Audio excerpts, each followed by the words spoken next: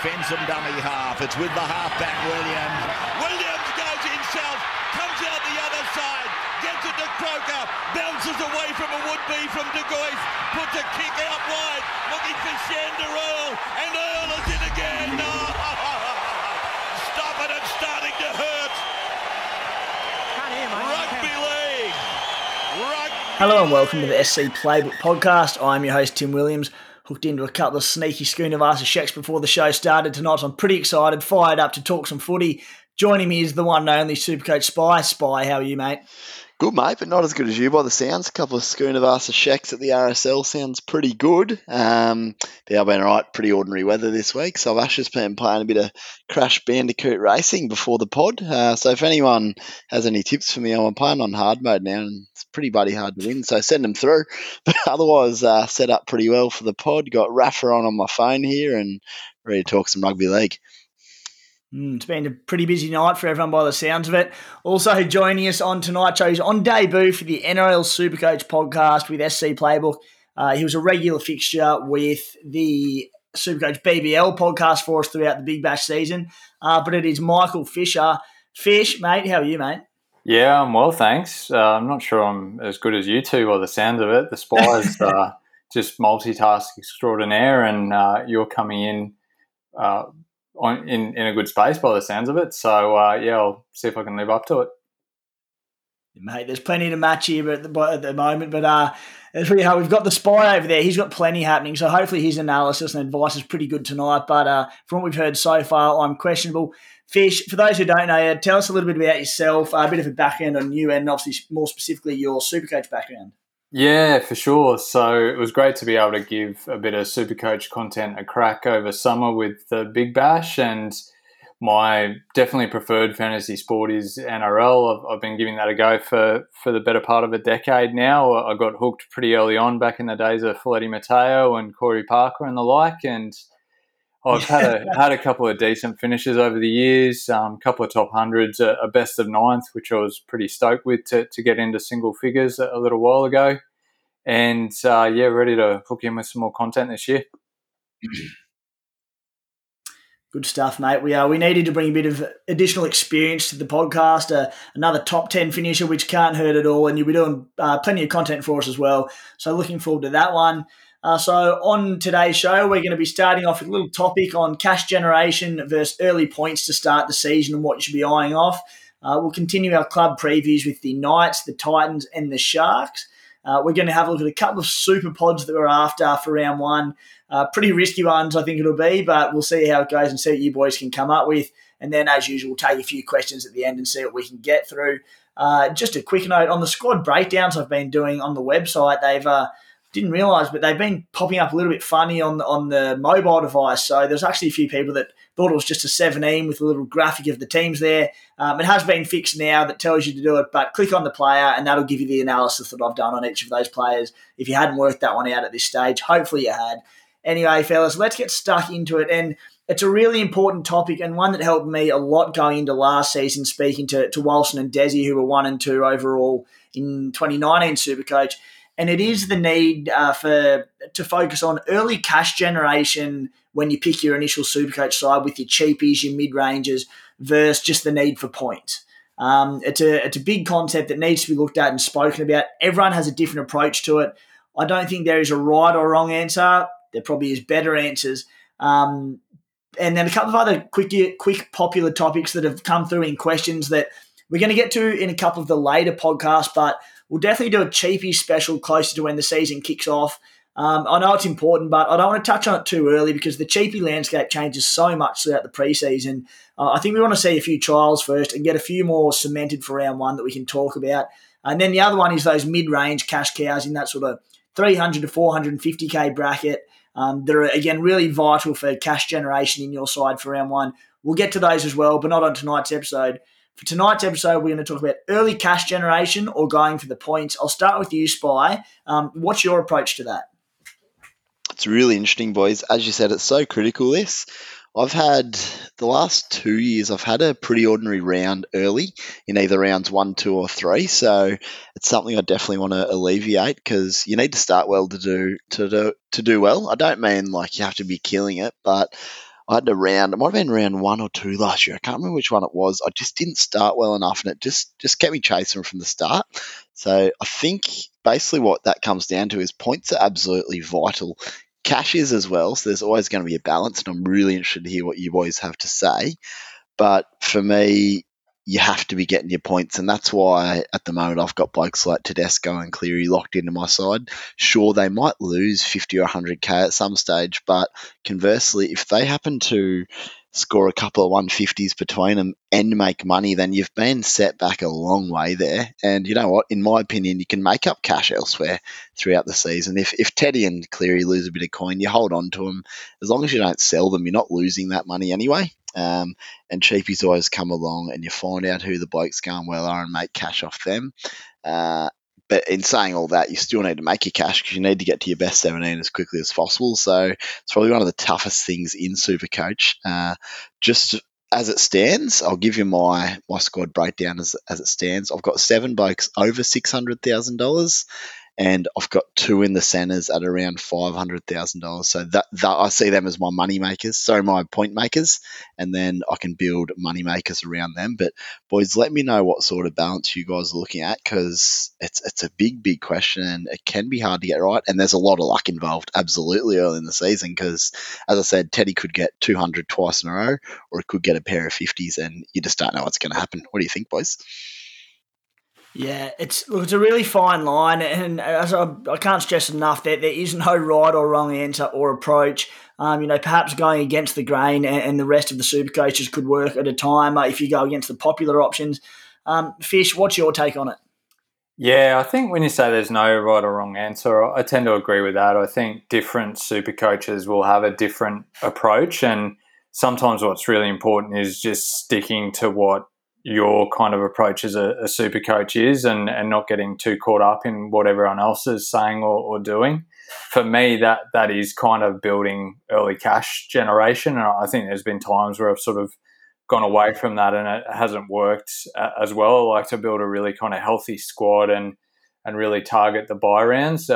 That being said, the game has changed a lot over the last couple of years where the buy rounds are less important and the ceilings of players have just gone through the roof. So I think it's really important to try and jag those high scores or super high scores and not miss out. As another one of the super coaches who missed out on Teddy last year can guarantee that, yeah, you want to get those players in when they're up against a weaker team, whether it's just to cover the risk or, try and maximise the opportunity there.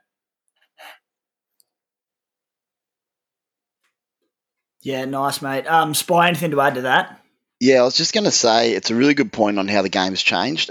If you look probably 4 or 5 years ago, or even 2-3 years ago, I used to probably focus on cash generation a bit more than I will this year and last year. And as you said, the reason for that is the ceilings of blokes have just lifted so much. With guys who can now score 200, you can't really afford to wait 2 or 3 weeks and pick them up, whereas you used to be able to do that a lot easier. So I think you've just got to be a little bit more aggressive on the absolute elite players. But as I said, that doesn't mean you can't build a heap of cash generation guys around them. And if you need to get a guy in for a couple of weeks after a good score as a cheapie, just do that and then move them on. But that's why I want some of the elite guys in, like Teddy and Cleary. Yeah, 100% agreed on that, and I won't elaborate on that too much in the sense that, again, you've already touched on it, but the ceilings have gone through the roof with the new rules, the quicker play, the dominant teams are just pounding the weaker sides in the NRL, which we saw last year, which is why we saw, Cody Walker hit 200, Teddy went, I think, 5 tons in about 6 matches to start with the new rules last season, so that's important. The one thing I do want to touch on is an approach that I take when I'm picking my round one side is just to look for value in just about every player in your squad. That doesn't mean picking 25 cheapies in your squad and earning a stack of cash, but looking at guys who's going to play extra minutes this year, and they might not average 60 straight away, but they might be 30 players who averaged 30 last year and might average 40 to 45 by round sort of 5 or 6. They'll earn you 100 to 150k while scoring that solid 40 to 50 points. In particular, in the front row position is the biggest spot for it when they're available. guys potentially like a Christian Welch or a Ben Murdoch-Masila this season.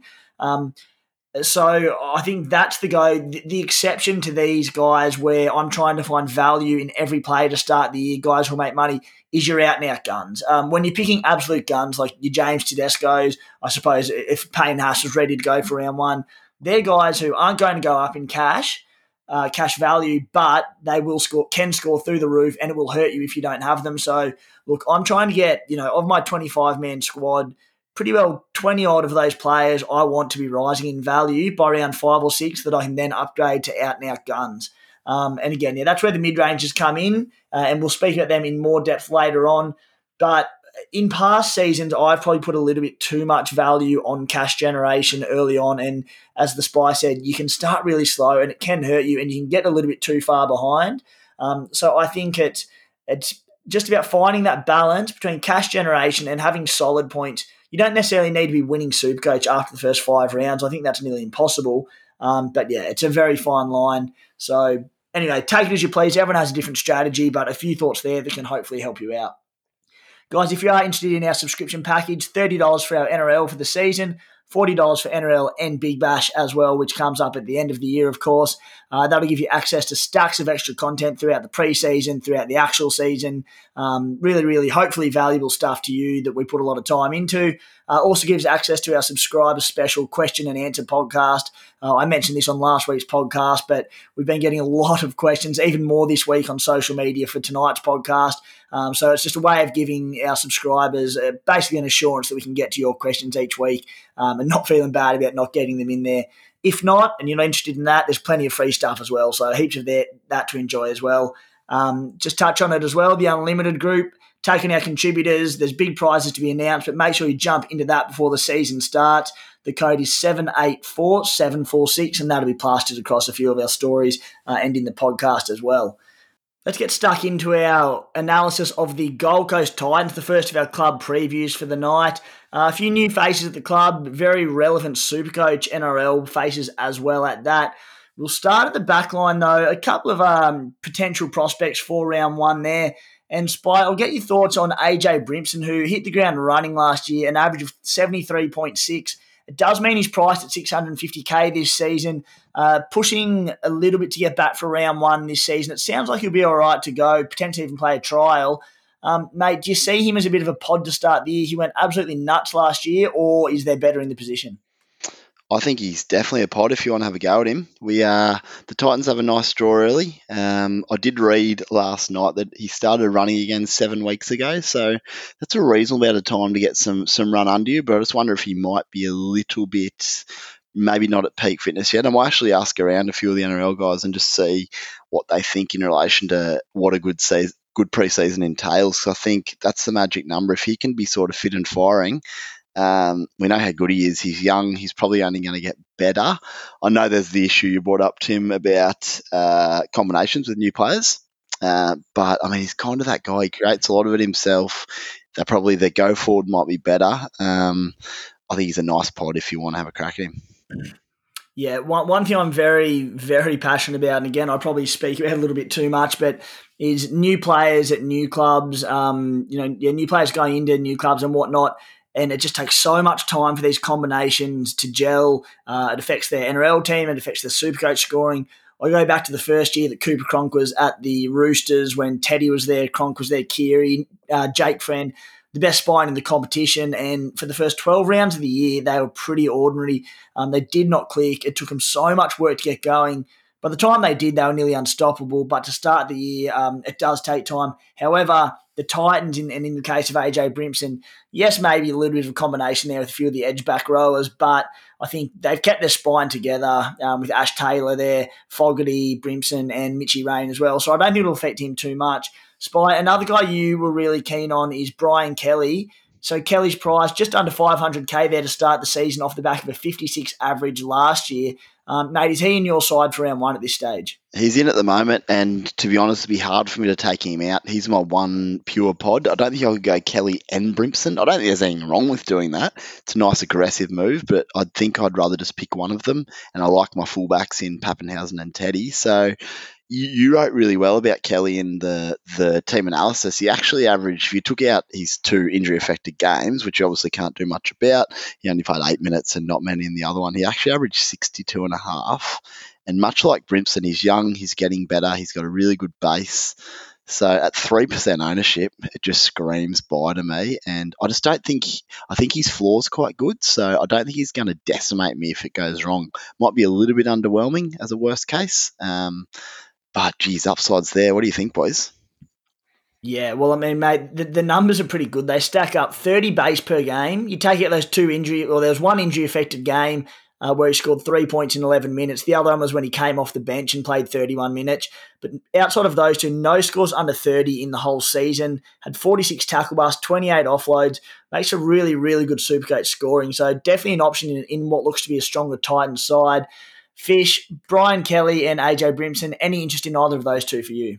Yeah, Kelly's a standout for me. I think the thing I like about the Titans players is their draw up to round 12 looks pretty good. They kick off with the Warriors, the Broncos and the Cowboys, and it gets a little bit tougher after that for a while. And then sort of leading into Origin, they've got Broncos, Tigers, Panthers, Bulldogs, Sharks, which sort of sounds pretty good. And then in round 13, they play Melbourne, who will be pretty Origin depleted. So with Brimson, I guess there's the possibility that he could jag a maroon spot either at fullback or on the bench. Kelly would probably have to impress. I think he's a New South Welshman, so he'd probably have to impress to get into that team, having not played for them before. And, yeah, I quite like Kelly's base. So I think at the price, given the fact that he had that injury-affected game last year, he looks legitimately underpriced, and I see upside with the draw. So the other thing with Kelly, I think he might be playing outside for feeder. So that could bode well. We obviously don't know how it's going to go yet with all the new combinations and everything, but you'd think that side is going to see a lot of ball, and if Fafita attracts a lot of attention, then could be more space for Kelly. That's a really, really good call, mate. I like that. Spy, not on my radar at this stage, but Jamal Fogarty and Ash Taylor, when I did my analysis on them, I wasn't keen on either of them at all, but both of them, so Fogarty's available only at halfback, Ash at 5'8" and halfback. We keep having this issue of looking for a backup halfback to Nathan Cleary for round 1. Nothing really standing out. These 2 are both priced at $430K, so very affordable based on averages just under 50 last year. Do you have any interest in either of those 2 to start the year as your backup half? Not really, in short. I don't think there's anything majorly wrong with them, and they'll probably do a job for you, but I'd just rather spend my cash elsewhere on someone I know is pretty confident to make me cash, or alternatively just getting a cheap guy who's possibly not even playing. And sort of banking in Cleary, because for that extra sort of 300 grand you could save by getting like a cheapie or something like that, you can just really boost the rest of your side. Ideally, you could get a backup half at like 250, 300 grand. They can definitely make you cash then, but I don't know about those boys. They sort of, I think they'll do a good job. And if you know who's definitely goal kicking, if you're going to go one of them, I'd just take the goal kicker and hope the Titans explode, because there could be some good points on offer there for whoever's taking the duties. Yeah, so much of the attack comes through AJ Brimson, as we know now. A lot of it will go through David Fafita this year as well. I mean, Ash Taylor, I just see him being around that 45 to 50 average again. He's more than capable of lifting to 60, but I think we're going to need to see something before taking that gamble. Fogarty's a guy who obviously only, I think, played 1 game in 2017 or 18 and then played a stack last year. So he's a player that's certainly on the up. 27 base per game, really good. But 6 of his 18 games last year were under 30 points. Only had 1 score over 80 for the season, which was an 88, so I'm not sure about his ceiling. Just not really a lot there for me. Fish, any interest for you? Not really. Of the 2, I probably prefer Fogarty, just because I think he took the reins of that side at the back end of last year. So even though I think Taylor will have the goal kicking, I'd probably still prefer Fogarty as the one more likely to maybe generate some attacking upsides. However, yeah, I'd probably pass on both, and they're in that kind of questionable mid-range price bracket, which makes it tough. There is every chance that the Titans start on fire with their new squad, but there's also a risk that it takes time to click, as you said. So I'm not really too interested. Yeah. And, I mean, at the time of writing this, as we move on to the Pigs, there is no Cameron Smith at the Titans. There's a lot of strong word that Cam Smith will end up at the Titans. If he does, that'll change my opinion on a lot of the players in these sides, and we can reassess that should it occur. One guy that I've got placed at lock at the moment. Initially, I thought that Big Tino Fa'asuamaleaui would be on an edge, but the more I look into their team, obviously David Fifita will be on one edge. They love Kevin Proctor up at the Titans. Good footballer. Don't know how good, but they love him on the edge. He'll probably play 80 minutes. So I assume Big Tino will be in that middle rotation. Averaged only 46 minutes per game last season at a PPM, points per minute, of 1.23. I'm leaning towards him playing about 60 to 70 minutes, get a bit of a spell there for about 10, 15 minutes. I reckon he'll play about 65 minutes. Spy Big Tino at 504K, available as a dual second row forward, front row forward, which is massive. Mate, is he in your round one side at the moment? Because he'll be a pretty popular buy. He is at the moment. Big Tino is actually one of my real big question marks for the year. I'm pretty set with most of my squad, barring injuries and pre-season trials and all the rest. But I had a little dive into Tino last night, and I will check these numbers again because it was pretty late. But his base last year, he played 880 odd minutes for a base of 850. So that's not far off one base point per minute. So that's just pure work rate. That's a lot. Now, in saying that, he did play a lot of shorter games, like 30 and 40 minutes, so it's easy to go pretty hard and get really stuck into it. But I had a little bit of a further dive. He played 4 games over 60 minutes, and his base in that was 0.8, which equates to about 64 points a game over 80 minutes. Or if he was to play 65 minutes, which we think he probably will, you're looking at a base of about 52. Then you've got to add on his attack. So he's a really interesting one. I mean, does he have as much attack without Cameron Smith? If Smith was named, that would help him a lot. And the other thing is he only had 2 offloads last year. So does he possibly bring that into his game? Is that not part of his game? I don't know. He's a young kid.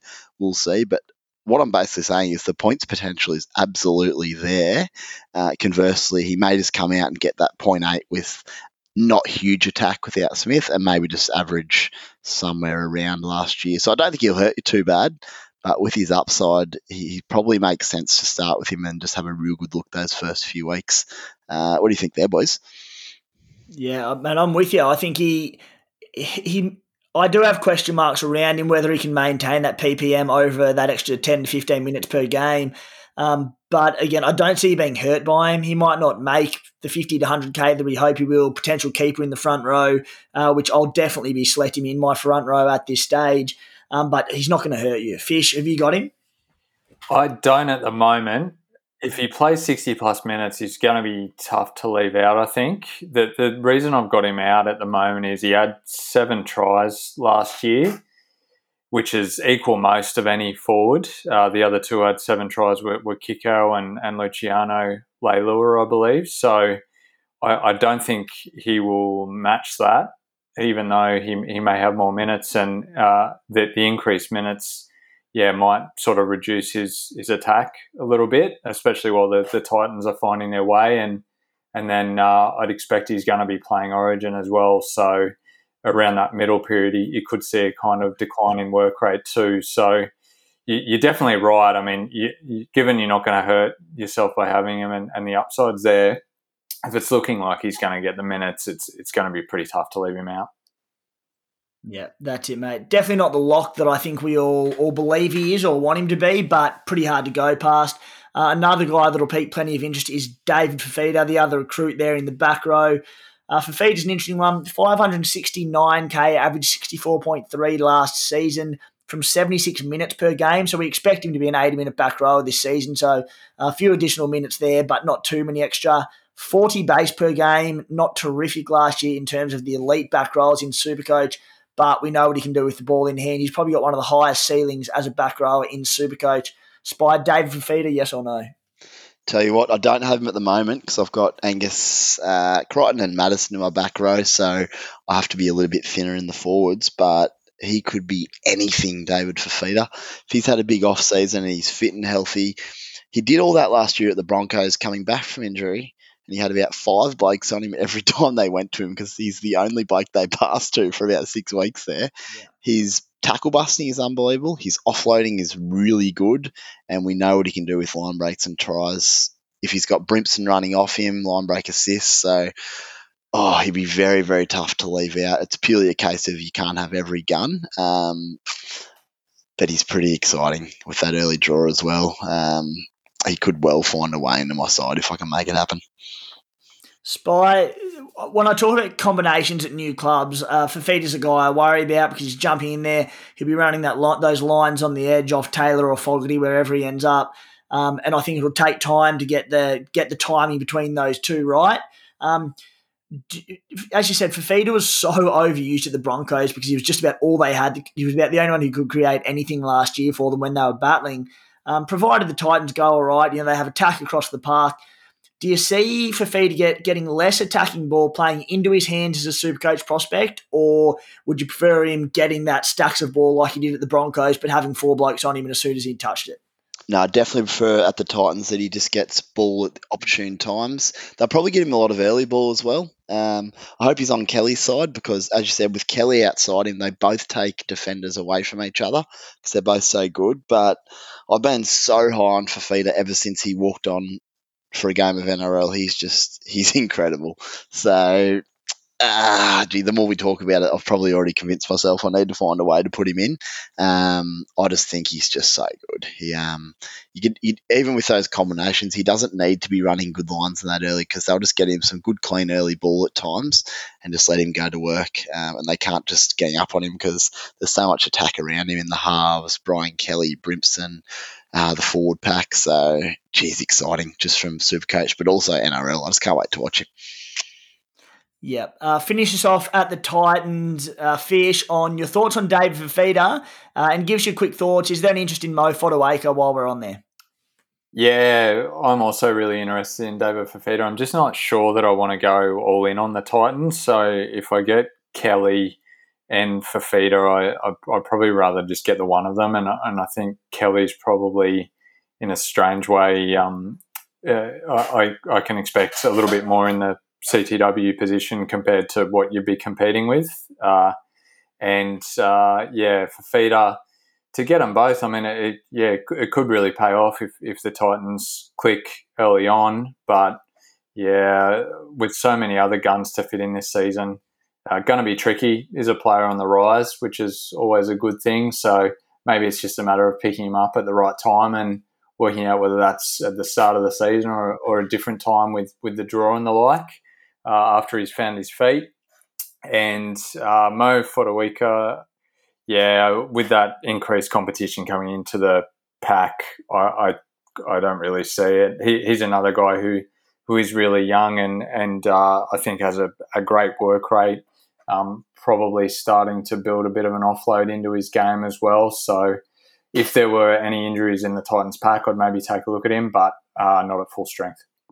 Yeah, we look at a bench of probably along the lines of Herman Sasa, Sam Lasone, Jai Whitbread, all as middle/edges, along with Tyrone Peachy as the utility at 14, who will probably give Mitch Rain a little bit of a reprieve there and play a bit in the back row.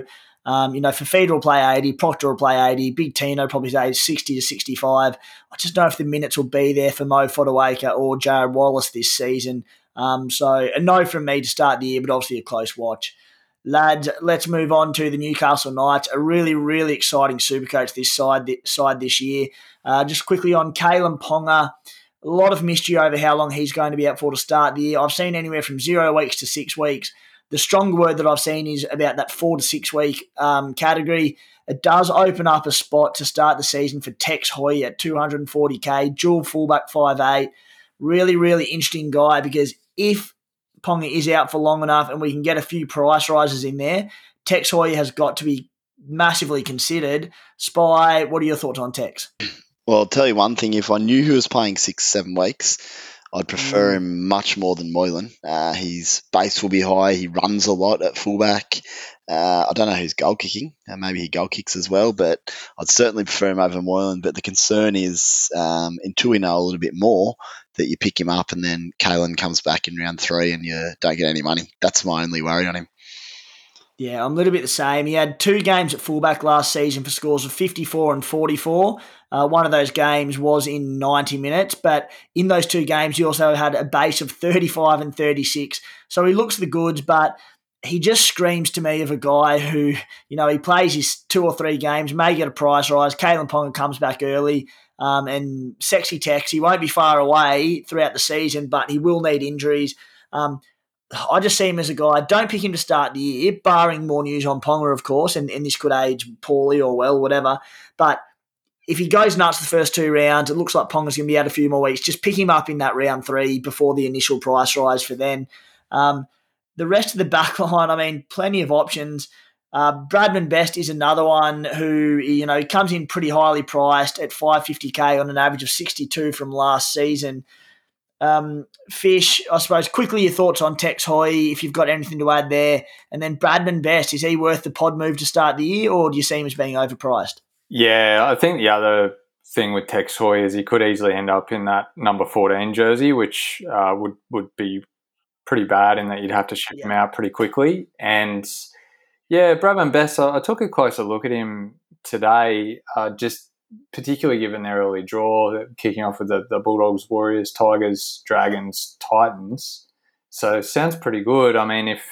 If Ponga was there, he would look even better. But just the old adage of how much you pay for a centre. We spoke about Kelly before. Even that carries some risk, but at least with him, you know that his minutes were slightly less last year. Whereas with Best, his base is excellent, but you're still relying on tries and attacking stats to get that 60-plus average that you're paying for. So I think he's a wait for later on in the season. Yeah, it's a really good call you make on Tex Hoy. Say he does play the first 2 rounds and starts, or even the first 3 rounds, Ponga comes back. What happens to, I suppose, at the moment I've got jotted down Phoenix Crossland as the number 14 sort of bit of utility who can come on and spend a bit of time at hooker there in the halves if needed. But now that Connor Watson will be back in that side, he's the utility who can jump into lock if he needs to, or a half goes down. So there's every chance that if Ponga comes back, Tex Hoy goes as that utility back rather than Crossland, who might cover sort of hooker half. Mate, I hadn't really thought about it till now, but it's a great point you make, and it seems logical to me that, maybe Hoy does become that 14. Spy, what are your thoughts there? I know you're a big fan of Bradman Best last season. Yeah, I love Bradman, and a bit like David Fafita, he's young, he's probably only going to get better, but I won't look to start with him. Fish summed it up well. I think he's a real good person to watch and see if you can get him at some stage if he's doing well. As he said, I prefer Ponga there. They have a really good combination with that flat cutout ball, and then he tips onto the winger or just scores himself. But I won't be starting with him. But again, someone excited. I'm very excited to watch and see how he goes this season. Yeah, you're going to get really sick of me saying this year, but when I'm targeting Newcastle Knights players, I'm targeting left edge players more than anyone in the comm, along with probably the Bunnies, just because of how much better a player Ponga is on the left than on the right. His passing game, his little jink in and away is so much stronger. So, I'm targeting guys like definitely Bradman Best more so than Enari Tualu if he was to be cheap and popular, whatever.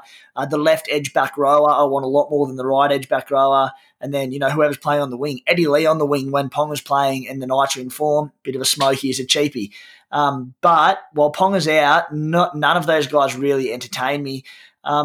Speaking of, going into the forwards, and we mentioned him before, but Connor Watson, 288K, dual 5'8 hooker, based on an average of 36 last season. However, because he only played a handful of games last year, that price is reduced. Excellent footballer, excellent Supercoach player, ticks a lot of boxes.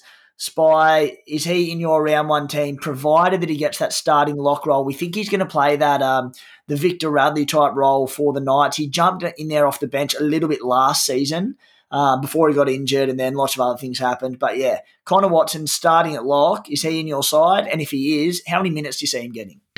Yeah, if he's starting lock, definitely on my side. Even if he's off the bench, I'll probably start with him, to be honest. He should get good minutes off the bench. I'll have a little bit of a dive for myself into how he's gone off the bench in games in years past. But I think you probably start with him either way. There is a little bit of injury risk, but his upside's pretty huge. Very fun to watch too, by the way. Minutes-wise at lock, I can't answer at the moment, to be honest. I think once we see the Knights side, you can probably get a good idea of rotation, but you'd think you'd have to play at least sort of 45, 50 minutes, wouldn't you, with upside if they want to push him to 60 odd. Yeah, I reckon so, mate. I think he's that good that, the Knights have got some good depth this season. Depth in the sense that they've got guys like Connor Watson, Kurt Mann, who are in their starting side that can cover just about every bloody position in the side between them. Fish, is Connor Watson, based on him starting in your side this season, provided he is, will you be picking him to start the season if he's off the bench?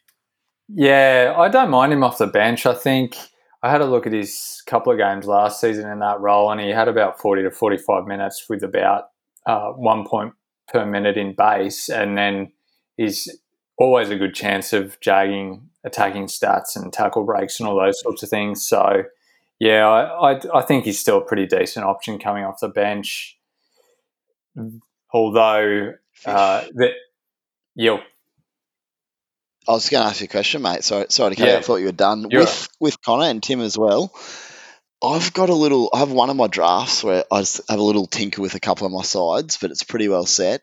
Is it viable? Say Connor gets named at 13, round one, he's trialled well, you're pretty happy with him. Do you think it's viable to put him as starting hooker and basically beef up everywhere else, bearing in mind that people are probably going to have him on the bench anyway, so he's still probably playing in your 17. Do you think you could start with him at hooker and hope he averages 50, 55 to start the year, which would basically allow you to get an extra gun at 5'8" in the halves or back row, that sort of thing? Yeah. Yeah, I mean, look, there's been lots of questions on this that came this week, and we were going to touch on it earlier, but let's just do it now. People asking, can they start with, there seems to be a lot of decent cheapies at hooker, Connor Watson being one of them, a la Api Coruscant last year, who started about 350 or 60K from memory and was just that perfect stepping stone to your Damien Cooks. Obviously, Harry Grant was in the same boat, obviously a lot cheaper. I think what it comes down to for me is when you're locking in a lot of these guns in your side, do you want Damien Cook or Harry Grant in your side as opposed to, say, Cameron Munster or, Cody Walker? What's your take on it, Fish? And, yeah, I suppose what Spy said, can you start with not only Connor Watson, but can you start with two cheapy to mid-range hookers in your side, or do you think you need to have one of the guns at hooker? Yeah, I think it's extra risky at hooker because of how scarce that position can be in terms of guns. And Watson got injured twice, I think, last season. He's a pretty small guy playing in the middle, although he's probably preparing for it more and more, so you'd hope it doesn't happen again. And it's always a bit of guesswork with injury predictions, but that's a worry with him, I think.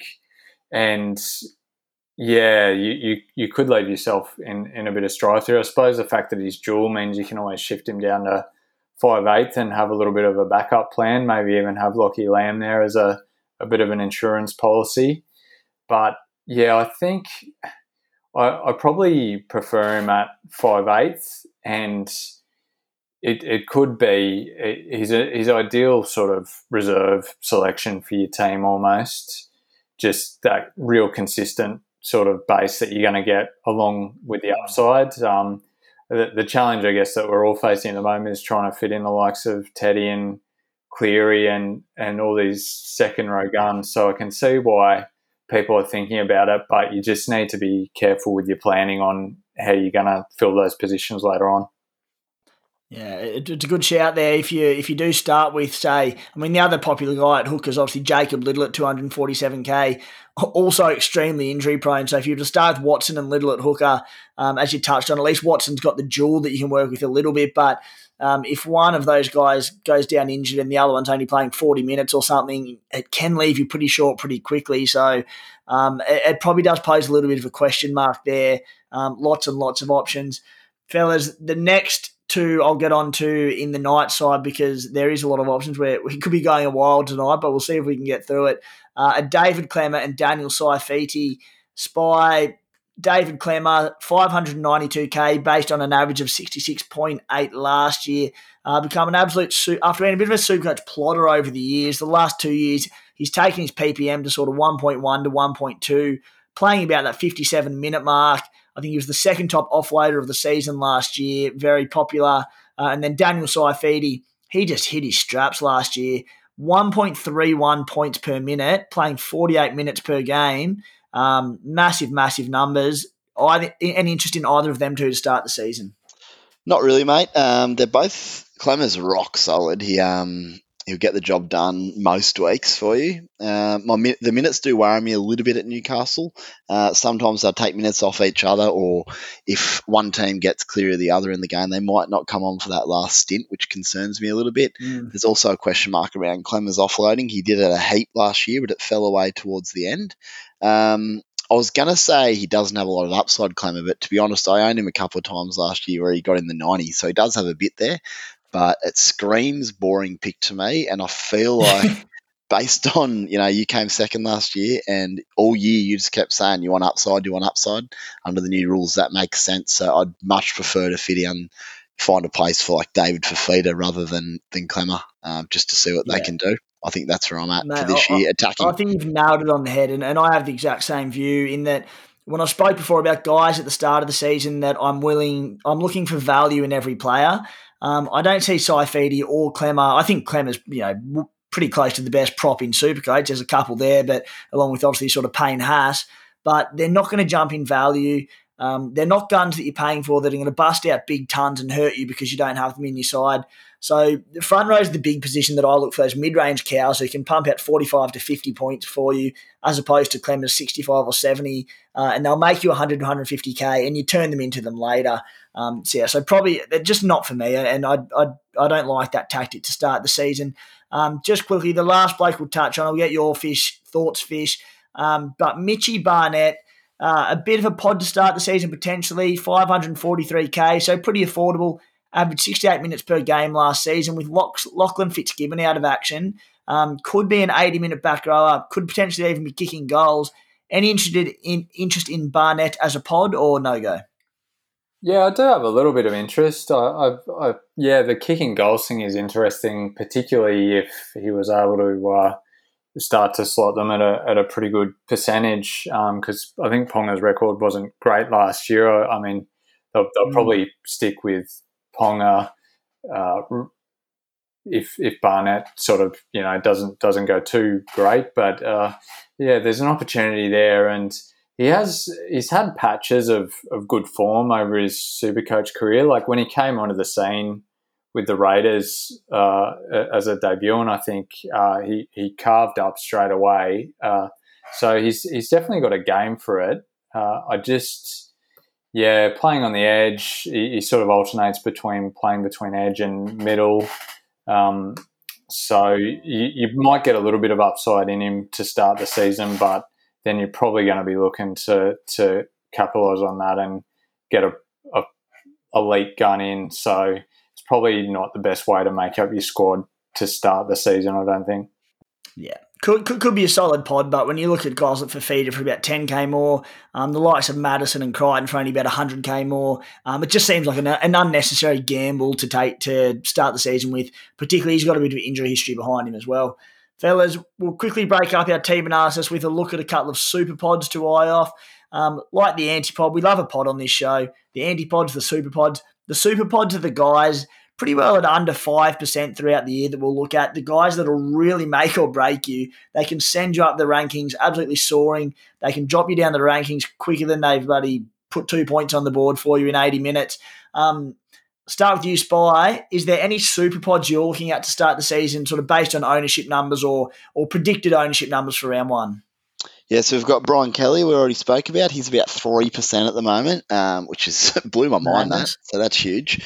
The other two I'm really looking at, I've got Toa in my side at the moment from Penrith. He's at about 6%, and so is Jerome Luai. I kind of want both of them, to be honest, and I'd love to find a way to get Luai into my side. Whether I can do that, I'm not sure, but I just think he's gonna keep on keeping on. Penrith have a good draw. I'm sort of backing their attack just to be really good again this year. So I've probably got a decision to make about which one I take out of those two boys. I don't think I could fit them both in. So I might downgrade To'o to a cheaper centre and get Luai in as my backup 5'8" with Munster, which is pretty exciting, to be honest. Or I might just stick with To'o potentially with his base and just those points I need in the centres and leave Luai out. But gee, I'll be watching him close because if he looks good round one and I don't have him, I could nearly bring him straight in, to be honest. But they're probably my three at the moment. Not looking to go too crazy on super pods, but it's good to have a couple options there who I do trust. Yeah, Luai is certainly an exciting prospect there. And, mate, I'll blow your mind because I had To'o in mine as well. As far as I can see on the side, Brian To'o is at 3.6%, not 6%, 3.6%. Wow. Which I couldn't believe. I thought he'd be in 15, 20% of teams. Shit, that's incredible. Yeah. Don't know how, don't know why, but yeah, so Brian To'o wasn't even a guy I was going to mention as a super pod, but when I saw him there at well under 5% ownership, why not mention him? So Brian To'o for me, and he was a guy I was starting with anyway, or at this stage. And then the other one for me was none other than Fergie Ferg at 4.2%, another at his price that I thought might be a lot higher ownership. Very well may change before round one, but yeah, Fergie Ferg, very cheap. Fish, who have you found? Yeah, I like the look of Dylan Brown as a bit of a smoky at 5'8". I haven't even looked at the ownership. I'm trying to pull it up now. I'm just assuming that he's pretty low ownership, but yeah. I think a majority of teams are probably looking at Munster, and with Brown, you'll get a pretty similar base, and I don't mind the Eels' draw to start the season either, and he's another one who could actually sort of even slot into your team right through to that first bye round in round 13. So, yeah, for me, tossing up between him and Munster is definitely an interesting one. And, yeah, it'd be pretty exciting to get him in. The other person I had a look at was Mitchell Moses, just because that backup half spot is so difficult to fill. But all Moses' high ceiling games have come when Brown's been out of the side, whereas Brown's shown a couple of times that he can still go big with Moses in the side. So, funnily enough, he seems to be the preferred playmaker, or perhaps not the preferred playmaker, but certainly the better Supercoach scorer of the two. So, yeah, mate, interested in Brown. Tell you what, boys, Dylan Brown, 3.1% ownership. Great spot. Talk of Dylan Brown and Jerome Luai in your team just gets the hairs standing on end. That gets me that excited for round one. I really like those. Don't know if I'll be going with either of them, but they do get me excited. Boys, let's move on to our final team for the night, and that is the mighty Cronulla Sharks. No, I'm not a fan, but excited to talk about them anyway. Not a lot of Supercoach relevant at the Sharks. There's a couple that have piqued my interest a little bit. Not a lot going on in the background in the sense that I suppose Sione Katoa, Ronaldo Mulitalo are probably priced close to their peak. And I think the big thing that hurts the back line is no Sean Johnson for, I think, the first half of the season or something like that due to his big injury at the end of last season. Boys, one that's going to be really popular for round one at $253,000 is Matty Moylan, dual 5'8" fullback.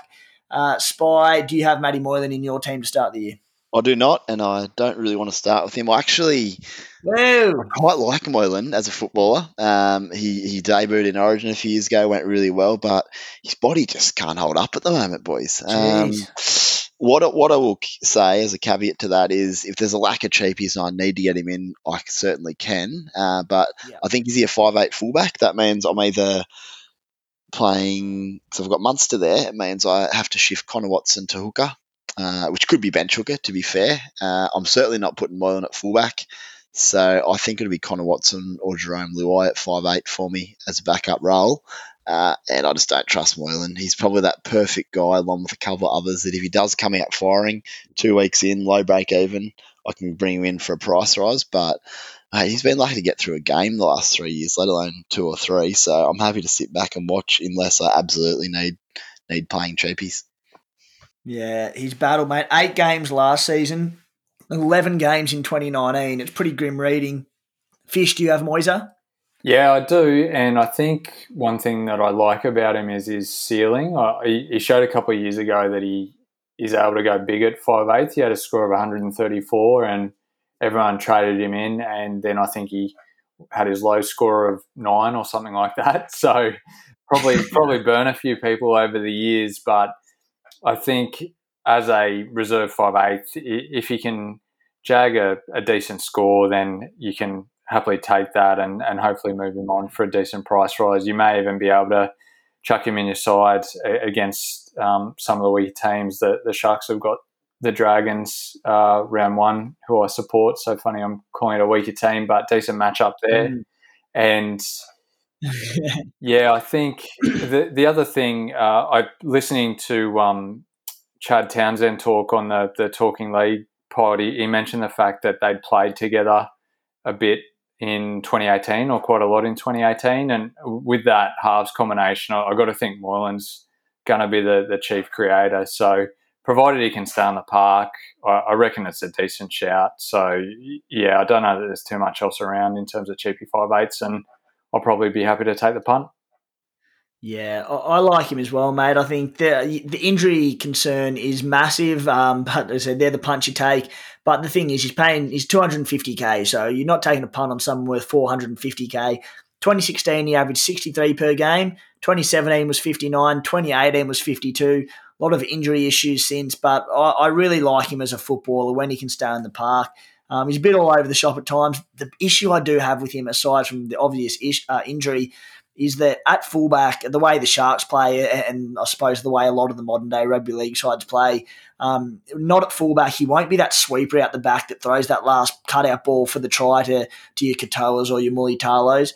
I think he'll be feeding that to Will Kennedy or whoever the fullback is for round 1, which could hurt his Supercoach scoring a fair bit. But the way I said, if you can get a 50-point average per game, that would net him 200k pretty easily. I think he's very capable of it, particularly without SJ in the team. As you mentioned, mate, he'll be doing a lot of the attacking for that side. So I like him. Whether I'll start in my 17 for round 1, look, I'll see how he gets through the trial, but there's obviously a fair bit of risk in that one, so we'll wait and see. I'll touch on him quickly, but Connor Tracy, who I've currently got pegged on as the number 14 in the Shark side at the moment, I think he has been doing a bit of training at fullback. So he's a smoky for round 1, dual halfback 5'8" in Supercoach, 258k. In 4 80-minute games last season, he averaged 48.25. So keep an eye on Connor Tracy, and he's another one. If he gets named at fullback in round 1, he would be a godsend for Supercoach because he can be our backup halfback, which we're all struggling to find at the moment. Fellas, humour me just quickly before we wrap up the Sharks, because again, I don't think there's sort of too much to talk about. Before you jump in and laugh at me, Andrew Fifita, $398,000, playing the Indigenous All-Stars clash this weekend. He's been named to start. Let's say he looks fit. Let's say he's offloading like the Fifita of old, plays decent minutes. He gets named to start in round 1 for the Sharkies. Spy, any interest in Big Fifi? Well, not really, but if he looks awesome, then all of a sudden I might get excited. He's one of the great men to own in Supercoach when he's fit and healthy, because he just darts across field, brushes blokes off for tackle bust, then throws an offload, then does it again 2 tackles later. But, he looked bad last year, just health-wise. Sort of concerned he could actually keep playing in the NRL, but I'd love to see him back and firing, and yeah, he would be phenomenal if he looks the goods. So yeah, big watch this weekend, but at this stage, not even a thought. But yeah, a fit Fifita is at that price is absolute magic, but that could be a long way away. But he could have had a big off season. We'll find out pretty soon, boys. I would love nothing more than a fit Fifi in my side for round 1. It'd be that exciting. But again, yeah, mate, he looked dead and buried a little bit last year with his body and his knee issues. But we'll see how it goes and play on it later because we know how good he can be. Spy, anything to add at the Sharks? I will add that 2 years ago I was captaining Fifita a couple of rounds when he did his hammy 5 minutes in, so I'm a bit scarred from that. But that's only 2 years ago he was my captain in Supercoach, so that says his credentials. Yeah, quickly, boys, I put it on Twitter last night, but Talakai, it probably come off the bench, but he did start in front of Nakora a couple of times last year in the back row. If he happened to nab a starting back row spot, he would be straight into my centres, probably at the expense of Toh. He's an absolute weapon. I had a look. He's only 23 years old or something, and he's got points in him. So I think Sharks potentially need that. I haven't had a good look at him close defensively, but he's the kind of bloke with super upside available in the centres if selections fall his way. Conversely, he might be on the bench or get limited minutes, so he might not be an option at all. But I think just one to keep an eye on once through trials and when squads are named. If he were to get named to start in round one, would it worry you too much that there's no Sean Johnson there who fed him so well last year? I'd probably have a little look further into who he played with last year because I think he had some pretty good games at the back end of the year as back row when Shawnee would have been out. So no, not really. I think he's a bit like, he reminds me of like Conrad Hurrell, just kind of creates his own stuff with he's just so hard to tackle. And as I said, he's young, so in theory he's only getting better.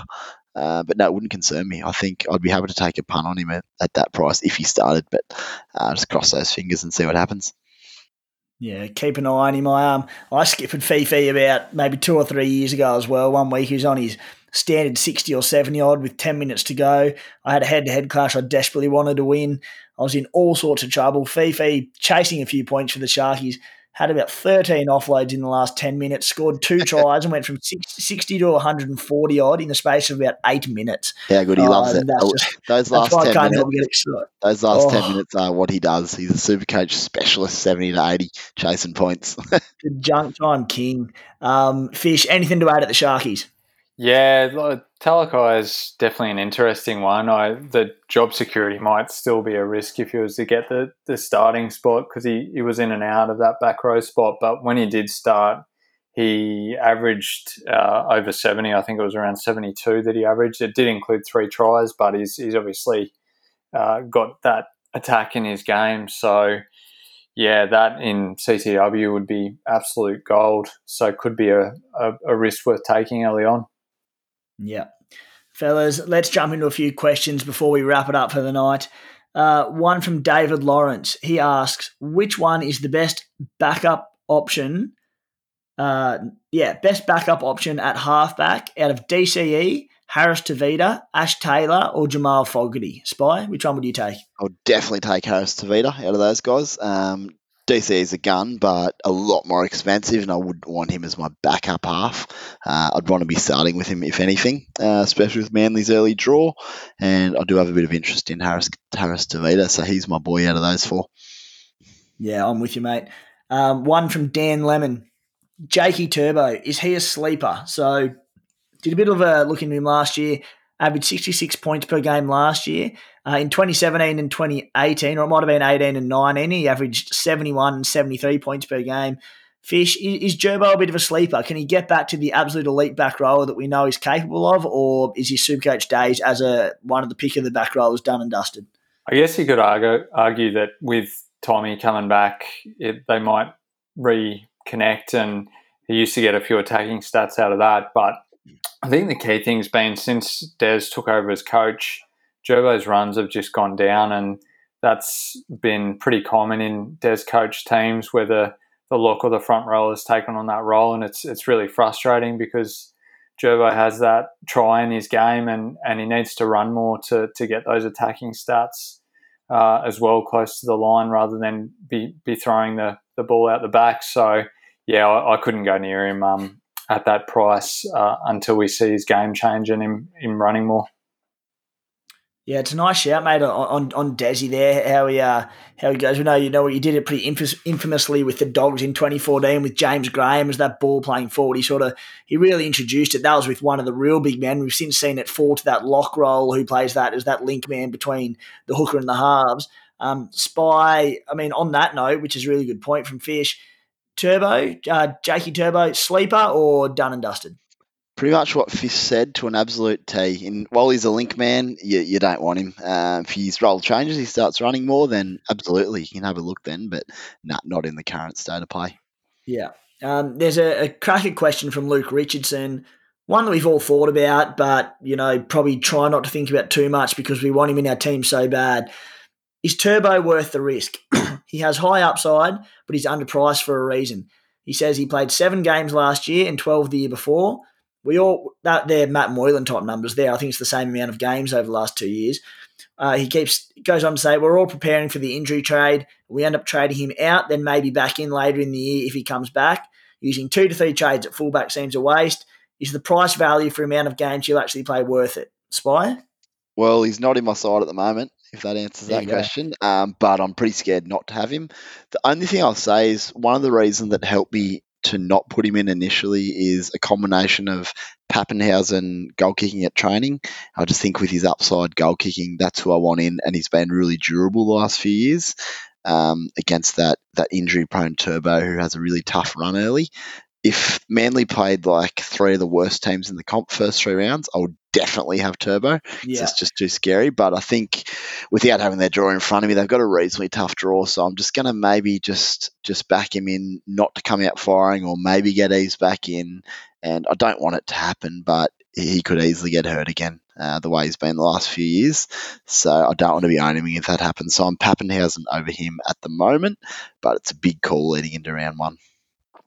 Yeah, jump on. So Manly's draw to start the season, Roosters, Souths, Dragons and Panthers. That is from the Spies fixture analysis, ranking the sides opening to the competition on Supercoach points conceded. It's probably the best thing that the Spies done in his entire life, and he has a gorgeous little baby boy. That's how good this yarn is. It's the best thing I've written all week, boys. But yeah, mate, and reading that one put me off him a little bit as well. Fish, Tommy Turbo, is he in your side at the moment? Yeah, just while we're talking the Spy up, I think one thing I wanted to reference with this was the fullback rotation article from last year. I think it might have been ahead of its time. Oh, good memory. Yeah, so I think the thing with Turbo is that ceiling. I actually don't mind trading him in and out. Obviously, it's going to suck if he gets injured, but I want to bring him in for his massive games and to chuck the armband on him. And if Pappenhausen does goal kick, I think there's now 4 fullbacks who have a massive ceiling in Teddy, Turbo, Pappenhausen and Ponga.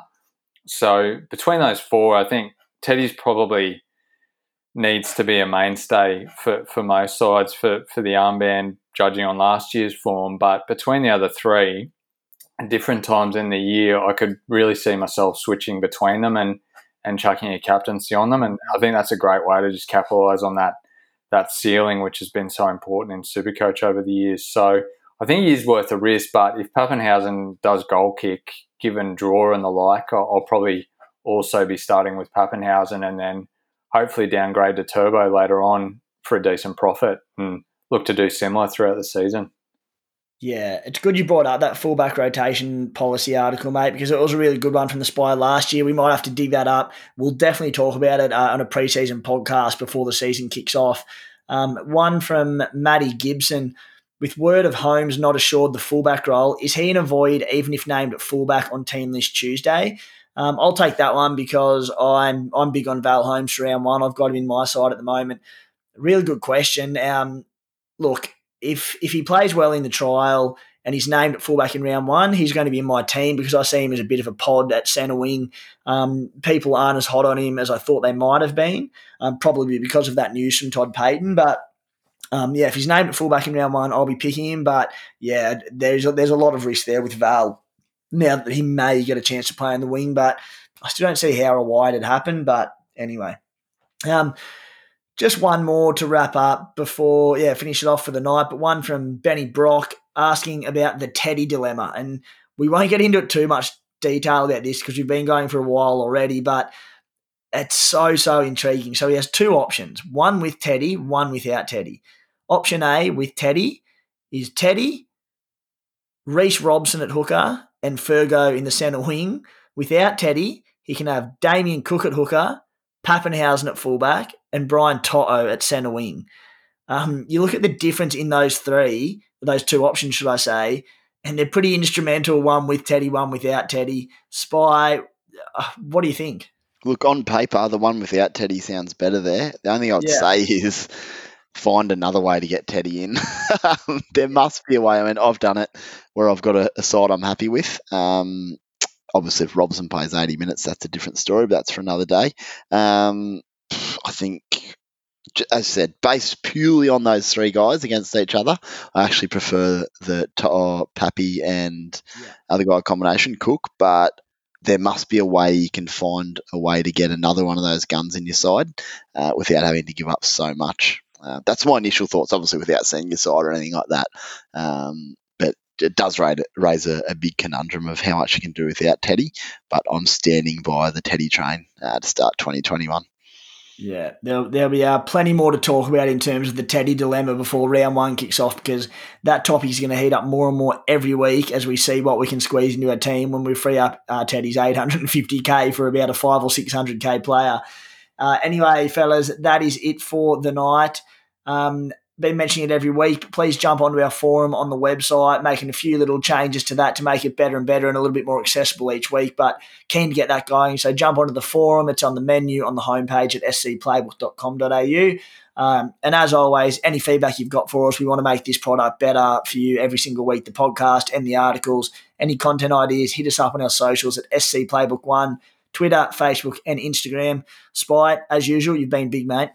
Thanks, boys. And just a reminder, if anyone can help me with Crash Racing, I'm going okay. I just can't seem to get to the next level. So give us a shout out. I don't know how to power slide. Thanks, boys.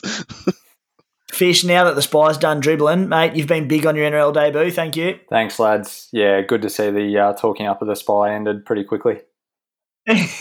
Short and sharp. Cheers.